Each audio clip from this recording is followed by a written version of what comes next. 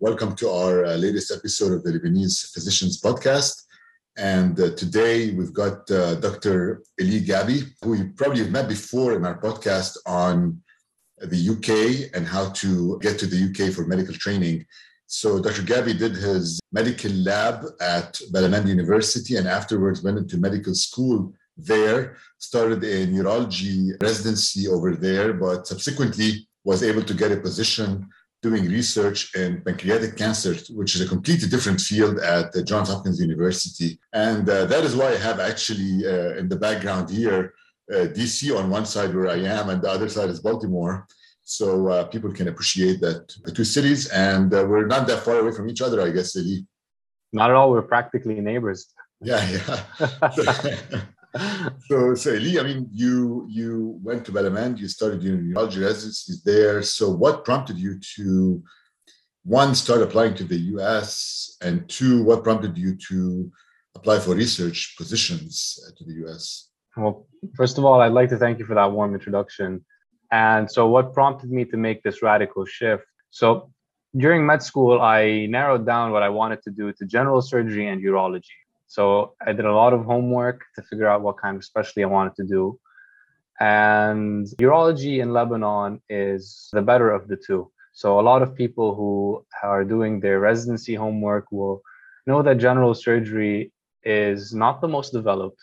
So it's a specialty that you have to love and have to accept for what it is if you want to stay back home. So that's why I started in urology. I initially, like all of us, like all students, I wanted to go to the US for residency, but I kind of factored that if I don't get my preferred choice of specialty, then I'm just, going to pursue the specialty I like as a priority. After things spiraled out of control in Lebanon, I decided that it's probably a good idea to start looking at other options, which is what prompted me to start researching all other alternatives. And the easiest alternative to jump to, which is ironically also the hardest, is a research fellowship in the US. So that's how I initially got started. And this is how I ended up here. And why didn't you just apply to the match, I guess? So that's a very important question, because when I decided to stay home, I decided that I won't be doing my USMLEs.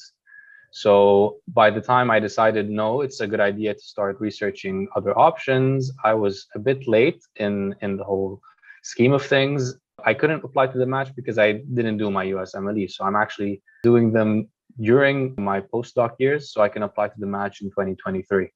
And how did you decide on pancreatic cancer as a research fellowship, or was it just a thing you found? I mean, I assume it was very easy for you to apply, or just sent a couple of emails and you got your position. So actually, on paper, it's very easy to apply to positions, but in reality, it's remarkably difficult. And I hope in this interview and in the interviews you've had with other postdocs and other residents, we were able to shed light on the whole process. So the funny thing is, back home, because I like general surgery, I actually did more general surgery research with the department than I did with urology. And one of the things we would like to do were Whipples and esophagectomies. So that's where my whole not background, I would say, but my whole interest in pancreatic cancer started. So when I started applying to postdocs, it just so happened that a friend of mine who's a resident at MedStar Health was doing a research here at Hopkins in pancreatic cancer in the HPV division. And he told me that there's a postdoc who's applying to the match and that his position will be available and they're looking to recruit someone else. So it was just a really good stroke of luck, I would say, like a series of coincidences that just happened. But that was the only pancreatic cancer postdoc that I actually applied to. Everything else that I applied to pretty much had nothing to do with the hepatopancreatic or biliary division. So how many applications did you send? Like, because with the match it's easy. You do your USMLEs, you go through ERAS and you start applying to multiple programs. With research, it's different. You have to have contacts, send emails out, wait for replies, and sometimes you don't even get any replies. So did you have to send a lot of emails? How did you make your connections to get this position? So that's exactly the difficult part of the entire process. Just like you said, there's no standard way to proceed with finding a postdoc and applying to one. So I started off as anyone would, I suppose. I started off by asking friends of mine who are either residents or postdocs to see what they did and to try to do exactly what they did. And with every person I asked, they were able to give me more and more helpful advice. And they pointed me to resources that were helpful. I'm not saying there weren't, but ultimately, the most useful resource I found was just reaching out to people and to see what's out there, because there's no common source that collects all vacancies in the US or all vacancies in the state. You just really have to look for individual positions and kind of keep an eye out for everything. So I sent close to 60 applications, sent them all over the country, and I sent them to pretty much all specialties that are, part of surgery. So I sent approximately 10 to urology and the other 50 to general surgery, including thoracic, trauma, and HPB. There are lots of resources that I'll mention as we go, but I guess the most important thing is to just keep rapport of who's actually in the US and who we can talk to, especially they're also Lebanese. There were lots of helpful postdocs who were not Lebanese, but ultimately the deciding factor was that a Lebanese postdoc was able to put me in connection with another Lebanese postdoc, and that's how I got here. And when you apply, when you say applications, like what does application include? So yeah, unlike residency, it's pretty much institutional. So it really differs what they're looking for and what they want. And the whole process is also a bit different from institution to institution. For example, Mass General has a portal. So you log into the portal and you submit your application, which includes your CV, your personal statement, letters of recommendation. If I remember correctly, that's pretty much what Mass General is looking for. But you go to a website and submit your application there, and then HR processes it and they reach out to you. Others are less formal. So you email the principal investigator and he asks you for pretty much any number of requirements, but they generally stem from an updated CV, a personal statement, and a few letters of recommendation. For the position I'm currently in, they only requested a CV and a statement of intent. They didn't require letters of recommendation. But I guess the safe bet would be to have at least 2 letters, an updated CV, and to write a statement for each program you're applying to. And my question for you is, did your CV include anything close to the research you're doing right now, or you never did anything like this? It was just more a stroke of you knew somebody who helped you get in. So actually, I did have some research experience under my belt. I generally just enjoyed the whole process of research, being in the research field. That's not to say my experience is robust or the publications we put out are high impact, but we just generally did it for fun, and we picked up a lot of things on the way. So during my medical school years, started working with the Department of Public Health. I was given a giant database to clean, and then we just started to look for correlations between fluctuations in air pollution concentration and different pathologies seen in the ER. So that was my first ever introduction to what a database is, how to start doing analysis, and how to start writing papers. And from there, we kind of just picked up a few topics that we were interested in, and we published as we went. So with regards to what I'm currently doing, yes, I did have research experience in, well, not pancreatic cancer per se. We just published a single institutional experience on Whipple's, and that included, of course, pancreatic cancer. But it's not too dissimilar to what I do on a day-to-day basis here during my postdoc. It still involves lots of data, still involves looking at this data, cleaning it, and a bit of analysis here and there. In these 2 months, I haven't actually analyzed anything, but that's also on the radar. So basically, it's not necessary, but if you do have research experience and maybe some statistical analysis experience, that may add to your CV and may be helpful in that case. I honestly believe so. So for postdocs, so unlike residency needs ECFMG certification, of course. You have to have your USMLEs, you have to have a set of requirements that everyone has to meet, and anything you add to that is, of course, a bonus. For postdocs, it's not that clear cut. So some programs will require USMLEs, some programs will not require them, some programs will require research experience, some will not. Some programs will require higher degrees. So if you have a master's degree or a PhD, so generally it depends on what the research is going to involve, and the requirements kind of shift left and right from there. Research experience is definitely a bonus, but I can understand that it might be difficult without a formal research background, to have that sort of experience, especially coming from Lebanon. So what would you say the single most important factor in getting a research position, helping you get a research position? Being stubborn and emailing people every single day. Actually, the most important thing, in my opinion, is the connections.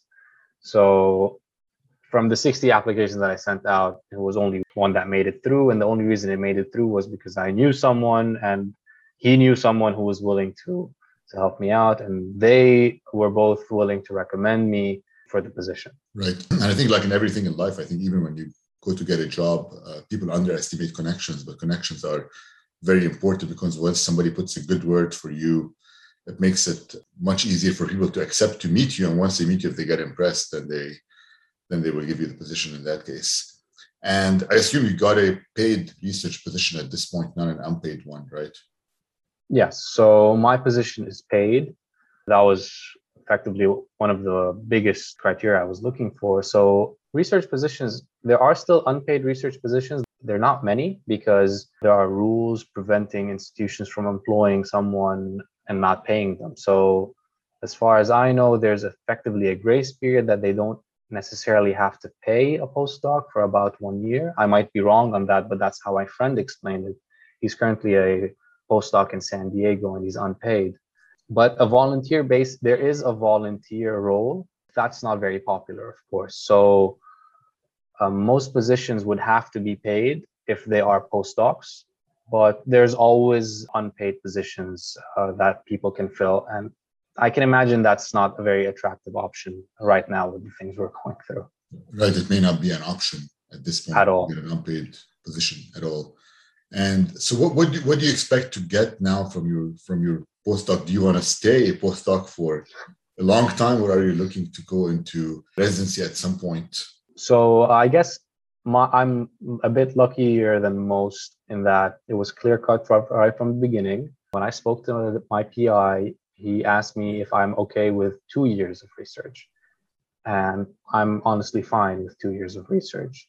Some positions might be 1 year, some positions might be 2 years, some positions might extend beyond 2 years. The general rule is that postdocs are 2 years, but a 1 year position is not uncommon.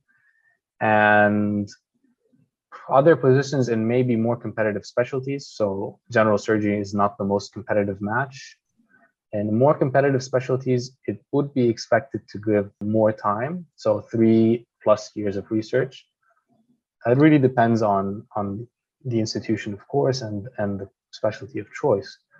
Afterwards, I intend to apply to the match, and pretty much my PI is very well aware of that scheme. So he's very supportive of that, and pretty much all postdocs just move on to residency after 2 years on average. Right, and probably you need I think to publish and to make some impact, probably you're going to need at least 2 years. I think do you think 1 year is enough, or do you think once you go into postdoc, you need to plan on 2 or 3 years? So my PI actually explained it to me. 1 year might be enough, but in general, it's not truly enough, because the point of doing a postdoc and not outright applying to the match is to, of course, increase your chances to get a more competitive specialty or to get into a more competitive program. And one of the requirements for something like that is having publications, the more the better, and of course, impactful papers. So the way my PI explained it is that in 1 year, you could technically publish 5 or 6 papers, but it generally is very limited. So by the time you get settled, by the time you start a project, your postdoc's practically over. So 2 years is the safe duration. So you get the highest volume that you could, but also you go for novel studies or impactful papers.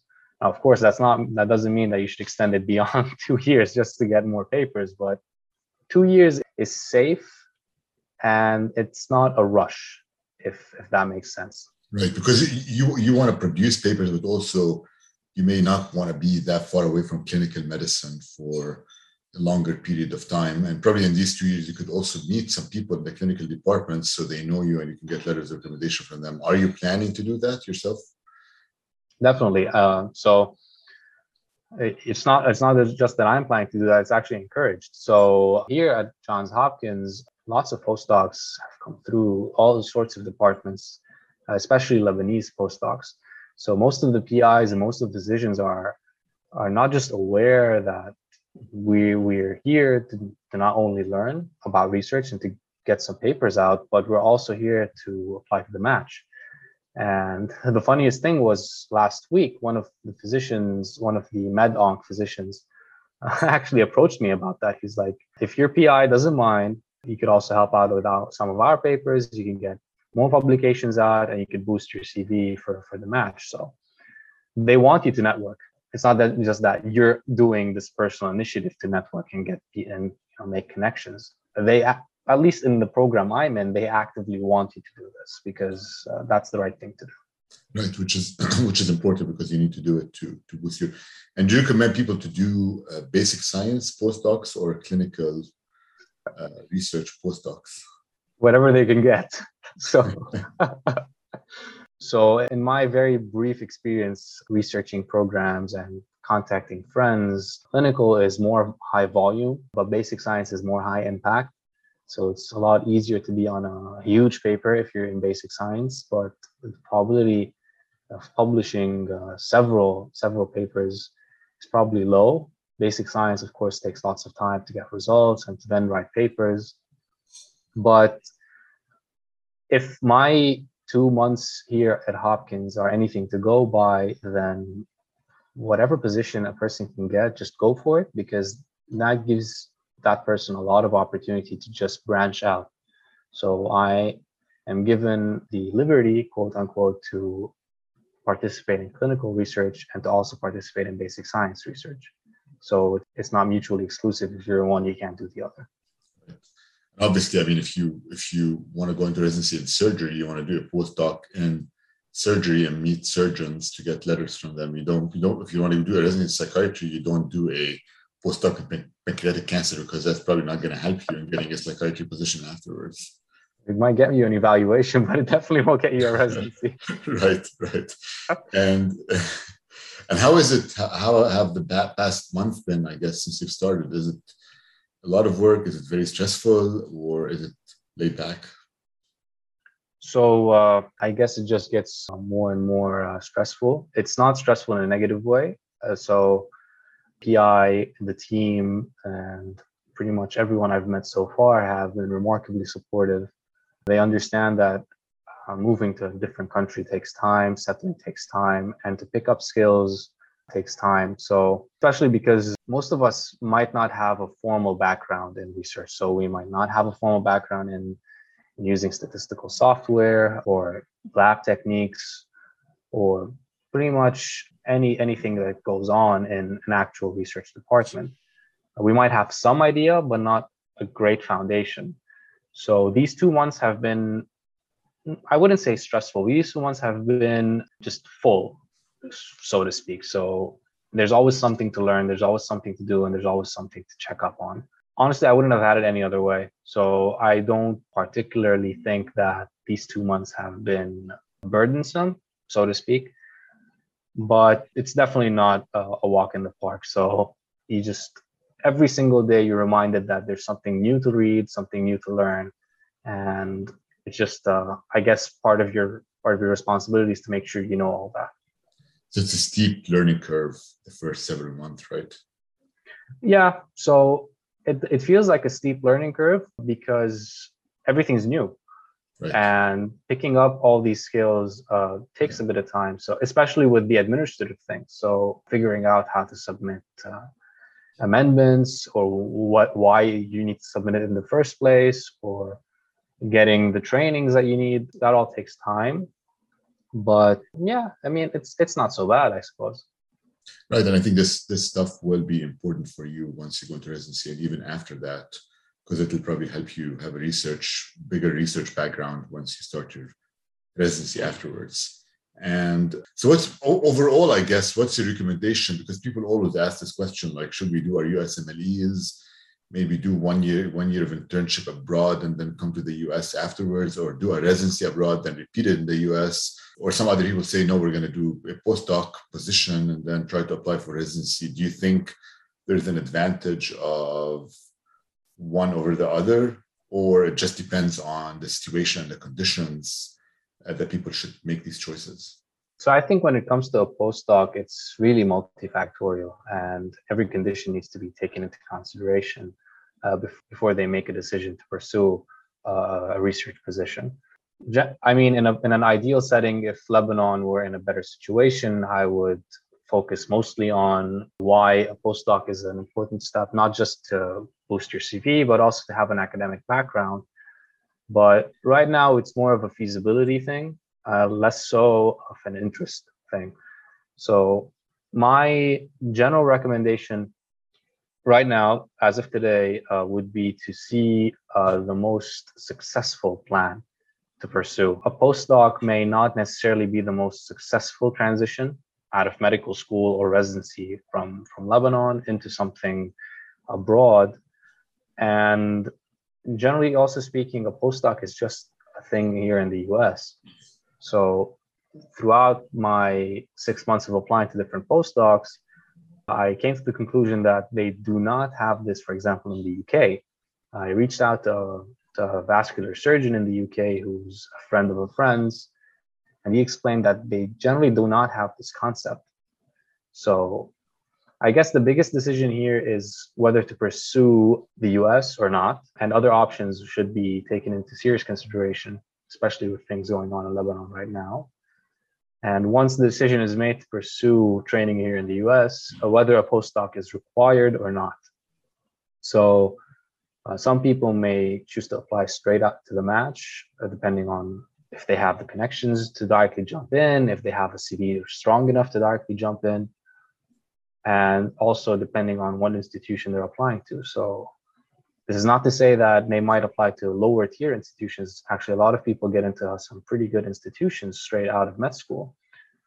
But the postdoc has the added advantage of just adding a bit of seasoning to the CV, but also giving the applicant a pretty good foundation in research. And I can pretty much say for that most of us have some interest in research, be it basic or clinical science.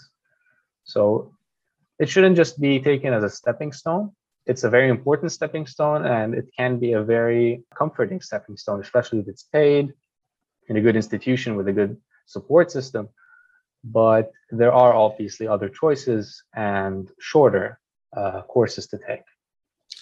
So do you know, just for purpose, I don't know if you know that answer, but do you know how many, let's say, postdoc positions in surgery are available in the US right now? Do you have an idea? I guess that's an impossible question to answer, just because my general understanding is that a postdoc position depends on the funding. Right. And each PI, if my PI, for example, has X amount of funds and he can only fund one position, then there's one postdoc.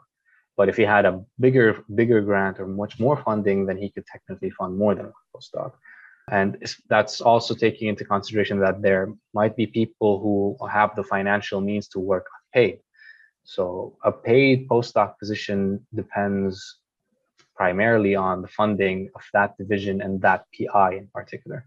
So I guess to summarize, I think what we've talked about, it seems like the decision is based on the condition situation that each person is in at this point. But if you want to pursue a postdoc position, the most important thing you need to start working on is maybe some research background, and at the same time try to start establishing connections early on, so you can potentially get a position if it opens up. Because without connections, it may be hard, especially if you're coming in with a visa that needs to be sponsored. So connections are extremely important. And I guess that's why, Elie, I think you came up with this idea of establishing the postdoc database, just because you thought that by people knowing postdocs or who the postdocs are in different institutions, that may open up some avenues for them to pursue some connections and maybe be able to get postdoc positions afterwards. That is true. So the most useful resources I found were Twitter, the APDS for surgery, and connections, so actual people. The Twitter was remarkably useful because you get to see people retweet and talk about positions, or things may just pop up out of nowhere. If a person just sits down right now and Googles postdoc position in, let's say, in general surgery in Baltimore, since I'm here in Baltimore, they're going to see several positions in several institutions. They might go to a website such as APDS, which is the Association of Program Directors in Surgery. So that's apds.org. They might not see a single position there. And they might go to Twitter and they might see a completely different set of positions. And let's just go with that example. Some of those positions might only be offered to green card holders or to US citizens, and may not look at an applicant who might need a visa. That might be due to a whole host of factors, chief of which is where the funding is coming from. So if it's a federal grant and it's, for example, a T32 position, those are only offered to citizens or green card holders. So it can't be offered to a person who needs a visa. So yeah, I came up with the idea of the database because I thought it would be much easier if a person has a laundry list of people to talk to and to see where things start. The postdoc position is a very fluid concept. So there might be one today, there might not be one tomorrow. And the only guarantee, for example, is if you're replacing someone. So I got my position because someone was already in that position, and it just didn't, for example, appear out of nowhere. Some positions may appear out of nowhere, which is always a good idea to keep track of things that are developing on social media, or mainly just by reaching out to people. So me being in the position that I'm in, I'm going to hear about other positions that might be available or that might open soon, or positions that are open, but there's a viable candidate, so they might not be open for long.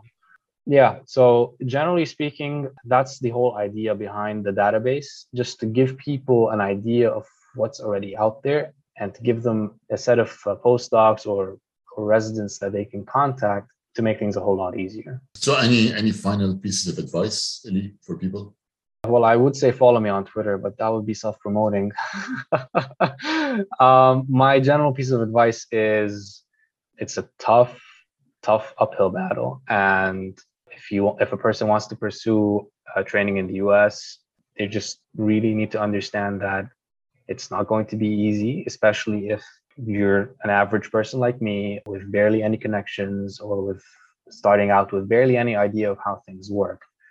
So don't be discouraged by rejection emails or by people not responding at all. Don't be discouraged by how long the process is going to take.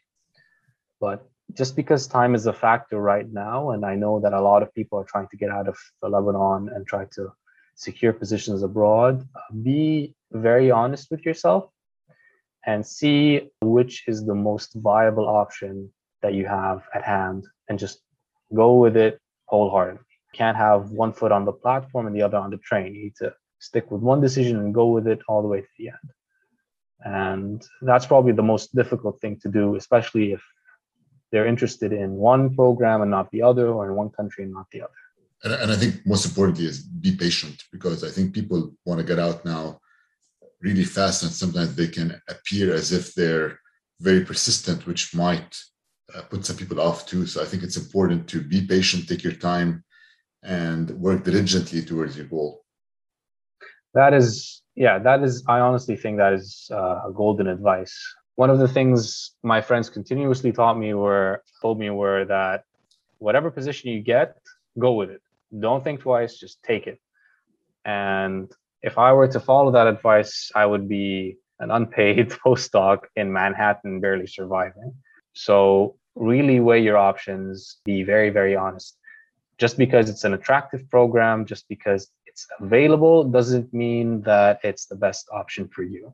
Thank you, Elie, for this advice that you gave. And hopefully people have learned something from this podcast about applying to postdoc positions and what it entails. Thank you. Thank you for having me. And I understand that a lot of the things I said were just vague or general, but I appreciate the opportunity to give my side of the story and my experience with the application process. And your remind me, your Twitter handle is at Elie Ghabi. Yeah, so that's at ELIE GHABI. I might be offline for the next couple of months, just because I have my USMLEs coming up. But if you were to find me on Twitter, I would appreciate a follow. Other accounts to follow are, of course, Ilma's account. That's ILMA_USA. And Inside the Match, it's a very, very popular account that has a lot of resources that Ilma is also providing for future applicants. So they provide you with CV help. They provide you with updates on opportunities. So I guess just get on Twitter.